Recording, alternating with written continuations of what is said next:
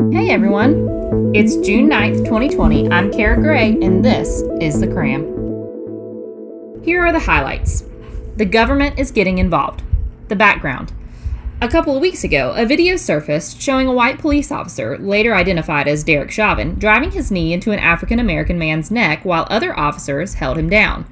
The man, George Floyd, could be heard repeatedly saying he can't breathe, but the officer didn't remove his knee for nearly 9 minutes.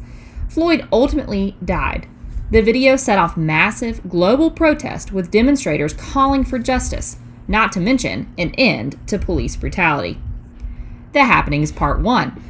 Yesterday, House Dems said, "Got it, an intro to new bill targeting racial bias among police officers." You heard that right. Now the bill's focus? Making it easier to keep track of and prosecute police misconduct. Think cutting back on protections for police officers accused of wrongdoing, not to mention imposing a whole new set of restrictions that keep police officers from using deadly force, except as a last resort. Now, only a slight problem. It's not yet clear whether Republicans, who control the Senate, would nod their heads to the bill. Plus, President Trump's already criticized some aspects of the bill. The Happenings Part 2. Now, in case you missed it, Derek Chauvin's bail was just set for at least $1 million. That's right. Now, this comes as hundreds gathered in Houston for George Floyd's funeral service. So, much of the country is looking for change. TBD on if the government will actually give it to them. Here's the action on coronavirus. The World Health Organization has some bad news.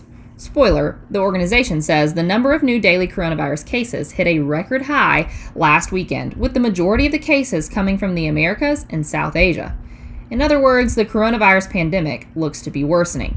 But in some good news, the WHO also says that it's rare that people without symptoms spread the virus. Meanwhile, in case you missed it a couple months ago, nearly 1,200 U.S. Navy soldiers aboard the USS Theodore Roosevelt tested positive for COVID-19.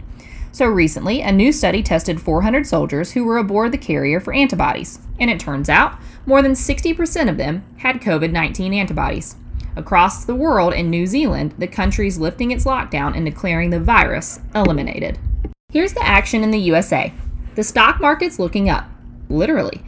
As in, the S&P 500 trashed its losses for this year, rising more than 44% since its low in March. This came just as it was declared that the U.S. economy officially hit a recession back in February.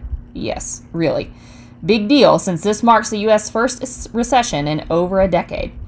On that note, the World Bank says the global economy could shrink by 5.2% this year, aka the biggest drop since World War II. Meanwhile, the GOP's got their eyes on November's elections. See, they're recruiting about 50,000 volunteers to act as poll watchers because potential voter fraud.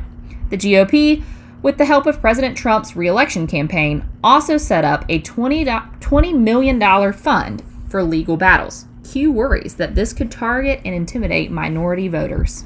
Here's the action in the world. North Korea is not all that happy with South Korea. Case in point, the country's halting all communications with their neighbor to the south, including a hotline between Kim Jong-un and Moon Jae-in. The why? Groups of North Koreans who defected to South Korea have been sending leaflets back into the north. Leaflets that are pretty critical of the country. Now, it looks like North Korea is clapping back and cutting ties with the South. In other news, officials in the West Bank just said they're all good with letting the Palestinian Authority fall apart if Israel goes ahead with its plan to annex the territory.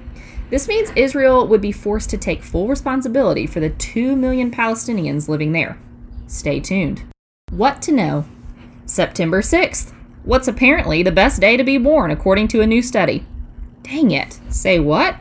Mysterious pattern of cosmic radio burst from a distant galaxy repeats every 157 days, says scientist. An actual headline. Out of this world. I'm Kara-Gray, and that was your Daily Cram. To learn more about The Cram, check us out on thecram.com or follow us on Instagram @thecram. Thanks for listening.